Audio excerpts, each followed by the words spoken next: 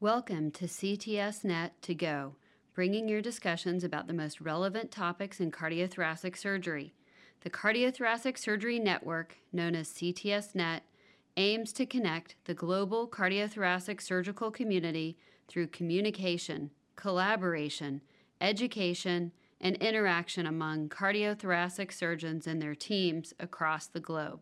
Learn more at ctsnet.org.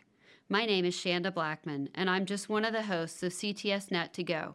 In this podcast, you will be exposed to one of the roundtables that will show you what surgeons today are talking about. Well, good afternoon to you, ladies and gentlemen. This is O.P. Yadav, Editor-in-Chief of the Indian Journal of Thoracic and Cardiovascular Surgery and CEO of the National Heart Institute. And we are speaking to you from the sidelines of the second annual conference of the Society of Minimally Invasive Cardiovascular and Thoracic Surgeons of India. It's our proud privilege this afternoon to have Professor Vinayak Bapat. Yes. Welcome, Dr. Bapat. Thank you. Vinayak is one of us who trained at KM in Bombay and subsequently left for the greener pastures, was Professor of Cardiothoracic Surgery in London, and has now moved to USA and is currently Assistant Professor at the University of Columbia in New York. Let me start with the brass tacks. When you have been really at the cutting edge of technology, what we know about you. So what would you, if I were to ask you, name 3 disruptive technologies which have come up in cardiac surgery today or expected in the near foreseeable future? So I would definitely say that the whole world of cardiac surgery was definitely shaken by transcatheter technology. Yeah. Mainly transcatheter aortic valve technology, which none of us believed in, including me. When I first heard about the technology, I had won a scholarship and I had gone to Edwards campus, and me and 2 other trainees who had won the scholarship, actually we laughed aloud saying, my God, these guys are crazy, this is never going to work. And today I'm one of the experts in the world telling people that this is actually a good way to go forward. The second, I think, disruptive technology which will come is already on the horizon now is transcatheter mitral. Okay. And we are in denial again about the technology as we were in denial about the transcatheter aortic technology. But slowly I have learned that the patient population is there to treat. It may not necessarily overlap with the degenerative MR which we treat today or mitral stenosis which is rheumatic, but slowly the tide is changing. And the third thing is minimally invasive surgery. The instrumentation, the technology is there to help, and I think we are slowly seeing the change even in India, and you can see it from the attendance for this meeting, which is 2nd year in running. There is huge interest, and not just as a gimmick, but as a something which might benefit the patients. Okay.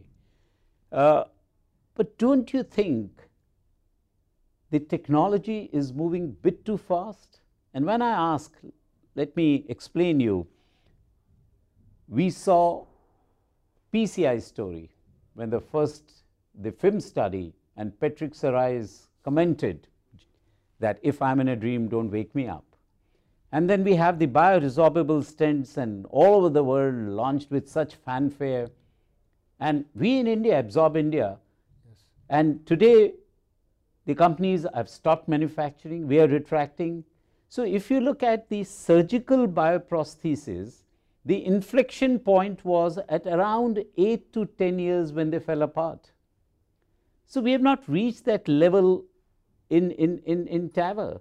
So should we not be a little more mindful of these aspects when we take to these new technologies, or shall we go whole hog for them the way we are doing today? I think you're right, but I think what we are doing is we are criticizing things a bit unfairly.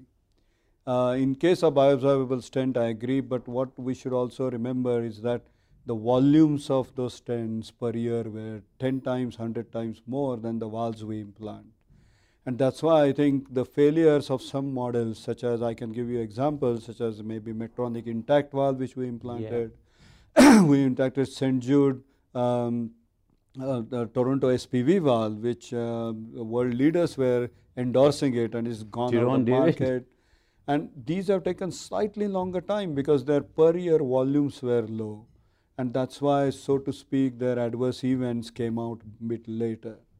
Op-pump surgery is another thing, although the evidence comes every year, once in a while, that like a recent evidence saying the patency is bad, but still people practice. So I think TAVI probably was the one technology which has been studied in the maximum randomized way it can, and still we criticize that it is bad. And I think it's because we are not embracing it. I think I rather embrace it and then refine it rather than stay as outside on the fence and criticize it. And that is, I think, my value to this field is not to see just the strengths of it, but the weaknesses of it, and then adapt it for my patient benefit. And I can give you so many examples of patients who have benefited from this technology, and which come to my mind, which I think if we had killed this technology, these patients wouldn't have been benefited. No, I'm not challenging the technology. I mean, for inoperable patients and the typical partner 1 patients, they are wonderful. Even 2A is all right. But can we move on to the low risk patient, especially with issues coming up with permanent pacemaker implantation and terminologies which I never trained with, HALT and HAM and those leaflet thickening and thrombosis. So those are issues which are still sort of unresolved. Absolutely. But I think when we say low risk patients, we always think of 50-year-olds. But actually the low risk is always 80 plus in most of the trials. These are the patients who are 75-year-old or plus. One subgroup which in practice I have found, and in St. Thomas's we did a very good analysis of the subset for first 5 years, was patients who were above age of 70 with patent grafts, for example. These are the patients who I would not subject today for a redo operation with patent grafts. Sure. I would definitely do a TAVI or a TAVR. Similarly, there are patients who are on age-wise higher, but they are low risk. These are the patients I tend to, in my practice, match the life expectancy of the patient and the expectancy of the valve. And if I think that the valve is going to last patient longer, then I do a TAVI. If I think the patient is going to last the valve, then I will rather do open surgery. So there has to be a balance, I think, in this patient selection. And that's where surgeon participation becomes critical, because for any given patient, anything done through the groin with 1-day hospital stay is always attractive. Yeah. We cannot compete with that feeling. Sure. And in Colombia now, we have got 20% of patients who go home next day, and 65% go home second day. And you just cannot compete with this technology with minimum PV leak, low pacemaker rate with balloon expandable valves, and excellent durability, comparable durability, valve thickening with surgical valves. So I think we have to take this argument in a bit different way, I think. So when you talk of balloon expandable valves, low pacemaker rates, that was kind of my next question. That we have seen a lot of advances technological to reduce paravalvular leaks successfully, skirts and this and that, but then all of them have led to either a stationary level of permanent pacemaker implantation or even higher levels. So what is that new change in thinking in terms of design element to reduce the permanent pacemaker and the left bundle branch block development and those kind of rhythm abnormalities? Absolutely. So I think the main thing is positioning of the valve, and that's been critical. We used to always position the valve 50-50, or in terms of core valve when it was not recapturable, put it where it goes. I think that has changed now. We have started understanding that you have to implant the valve as high as possible. Supraannular. The second thing which has changed is understanding of what anchors the valve. We always thought it's the annulus, but sometimes the anchoring is actually within the calcified leaflet. So that allows us to implant these valves higher. Nothing else has changed, to be honest. Means the other problem was if there was a doubt, patients always used to get a pacemaker. Now that has changed because we have got more refined Holter monitoring. We can monitor patients more closely. So the threshold of implanting a pacemaker has gone up. And I think slowly the pacemaker rates are in even self-expanding valves are dropping down to 10%, 12% rather than 40%. 20 and 40, yeah. That's where we started. A little provocative, you are a cardiac surgeon, and if I were to tell you to take this sort of, don't don that hat, who should be the gatekeeper for these patients? Should it not be the imaging specialists? But till now it's the cardiologist versus the surgeon. So who do you think? It's very ironic because 10 years ago, till 5 years ago, we were always made to believe that a surgeon is a gatekeeper. And we kind of were ghafil is the word. And now, of course, according to me, the gatekeeper today is the patient. Patients are very well informed. Internet gives them either good or bad information, I don't know. But my patients in US come, they know their STS score. I think patient chooses now what they want. And I think the game has changed completely in Western world. If funding is not an issue today, nobody will have an open AVR. We have come to that point whether it will be misused maybe, but patient is deciding now. I've got young patients who will do very well with minimally invasive AVR, but are reluctant and will travel abroad to get a TAVR. Although I know it's a bicuspid valve, the TAVR will not last. For them, quick recovery, early going back to work, and 5 years down the line, you want to operate me, it's fine. And it's a virgin chest, you can still do open heart surgery. It's a very hard argument today. In terms of stroke, I used to think surgery will win. But to be honest, we don't. In terms of stroke, now 5-year partner data, even in intermediate risk has shown 2-year partner data, the stroke is low with TAVR rather than with open surgery.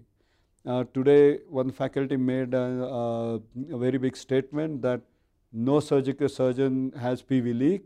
I think that's completely wrong. No. Yeah. All the big trials have shown that surgical valves, when you look carefully, have PV leaks as well. So I think today, patient is the gatekeeper. And I think we have to prepare for that rather than, again, trying to make this argument that this is better than this. The only argument we still have in our pocket is durability. But that's another 2 or 3 years. And then I think we will lose that argument as well. Well, you have been in the forefront of sutureless valves also as a surgeon. Why was that need for a sutureless valve? Was it a felt need for the sake of the patient? Or was it a reactive response of a surgeon to the TAVR onslaught? I think it's the second one what you said. It was a reactive. In fact, if you look at the progression, it should have been surgical valve, sutureless valve, and then TAVR. But it never happened. But it never happened. 2007, we saw a big boom of TAVR, and 2009, we saw sutureless valve still limping today. And sometimes people call them futureless valves. I strongly believe there is a role. The reason I believe in that is we are doing everything traditionally without introspection of what we do. I have constantly challenged this concept because that's how I was taught in India, to do lateral thinking. Dr. Tendulkar really taught me that don't believe in paradigms which are set in stone. Sure. Challenge them within a reason of safety and efficacy. I've always challenged this notion of supraannular surgical implant versus intraannular implant. I've always challenged the notion of how you fix the valve. McGovern was the first one who did sutureless valve in 1960s before I was born. So the concept was still there. We were just not ready for it. I think today, if we take again the cost and the development process out and we refine it, I feel minimally invasive surgery with sutureless valve can challenge TAVI again in intermediate risk. That's where we have to probably gain our ground again, because our design, the durability, circularity is much better and much controlled. And I think the winner for that is not going to be 16 pledgeted sutures and the same valve which has got small EOA than a TAVI design. I think we should invest on sutureless valve, however difficult initial period may be. But I strongly believe that's the future platform. Even in mitrals, mitral surgery takes much longer time. We know that already. Maybe not in India. In fact, I was trained to do mitral valve replacement before I learned aortic valve replacement. Sure. But that's because we get larger rheumatic population here. But Western world, mitral valve replacement has got higher mortality, higher morbidity, longer cross-clamp times. Sutureless valve in mitral will have a huge impact because a lot of surgeons don't know how to repair. Their average number of mitrals they do is less than 6 per year. And this is where I think we have to invest. However, the early hits we will get with problems and etc. And that's why cardiologists do better, because they take the problems on the chin and they just carry on plodding. So do you, I mean, even with sutureless valves, we have conduction abnormalities and pacemakers and all those kind of issues. So let's talk in terms of context of our country, India, which is a developing world, and I suppose you are reasonably fresh with the circumstances of the country, having moved to London or now to USA, that should India sit back and take a gallery view and let this whole spectrum unfold and the technology stabilize, or shall we join the bandwagon at that initial stage only and evolve and be a part of it? I think India has got is in an advantageous position today. We have got a big population. Even if you take tip of the iceberg, which is affording, it's more than most European countries and the entire population of a European state probably. I think we have gone through the problems of TAVI. We have gone through complications, iterations, heartbreaks, etc. Today you have got generation 3 product. You have already seen what the problems are. You can self-select which patients you want to choose this technology for, rather than waiting for it to mature more than today. I mean, I'm being very honest. When you see an aortic valve replacement done through a really tiny cut in an awake patient and you get a near perfect result, you start wondering why you are not doing this in everyone. And I think slowly that question will creep in, because we went through the same process. We were in St. Thomas's, we were a very surgeon strong unit, and we had a big hold on traditional surgical valves because majority were done through minimally invasive. But slowly we saw the benefit of this technology. We started selecting patients which will go which way rather than sitting back. The advantage of it became is, as you became technology aware, you used it in a very smart way for many other indications. And in fact, that has been my last 8 years' work. I've used TAVI valves in pediatric, for example, in open surgery. I have used recently a very novel way of treating tricuspid regurg in patients one patient was in hepatic encephalopathy, to just get him out of ICU. If I was not aware of surgery and TAVI, I wouldn't have even thought of it. So I think we should get involved in India in a rational way. As always, choose the patients carefully in which you will get good results, and then slowly progress with the rest of the world. So how do you say with this statement, as you said, knowledge of surgery as well as TAVI, we wouldn't have got that patient out. Should we not be a little more disruptive in our training schedules and say that there is no cardiac surgery in cardiology, there is a combined training program, wire skills plus surgical skills, and there is one individual like an eye surgeon and orthopedic surgeon doing both aspects?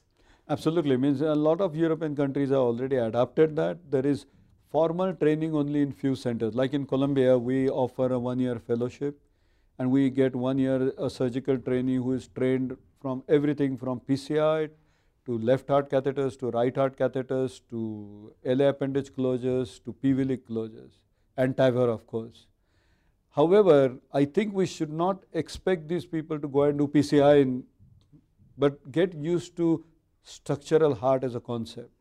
We don't expect them to do complex saturation studies in congenital maybe. Yeah. Because interestingly, even cardiology world is subspecializing now. We have people who are coronary interventionists, we have people who are EP, we have people who close PFOs, VSDs and LA appendage, and we have people who work with congenital people to do structural. So we are also subspecializing into streams of structural.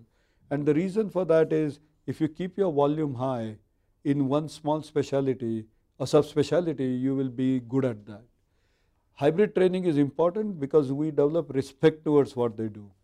I think that's important. We always think, I always felt as a surgeon, I do big dissections and redo operations.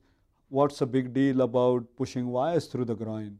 But first time I dissected a peripheral artery just because I was not careful with a wire, it really hurt me as bad as my patient would have got a stroke. So I have learned to respect their techniques and learn them properly. And if I feel it's beyond me, to call for help immediately. And I think that's the important part.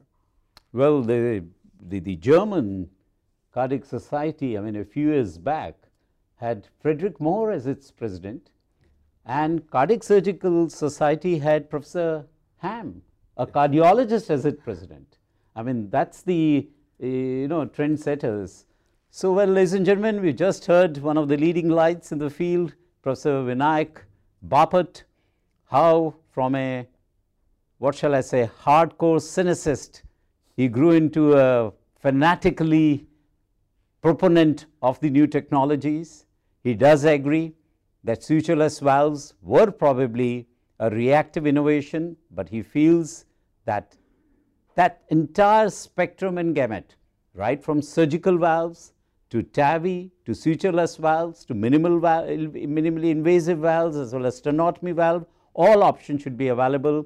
And going forwards, there has to be amalgamation of the two specialities. We must learn wire skills and pay respect, borrowing his own words, to those techniques which our cardiology colleagues excel in. With that, Vinayak, I'm going to thank you for being with us. Thank you. And thank you very much for sharing your thoughts. Thank you. Have a pleasant stay in India. Thank you. Thank you for listening to CTSNet to Go, your resource for podcasts focusing on cardiothoracic surgery. Find more discussions as well as surgical videos and other cardiothoracic surgery resources at ctsnet.org. You can also keep up with CTSNet by subscribing to the YouTube channel at CTSNet Video, by following at CTSNet.org on Twitter, or by liking CTSNet's page on Facebook. I'm Shanda Blackman.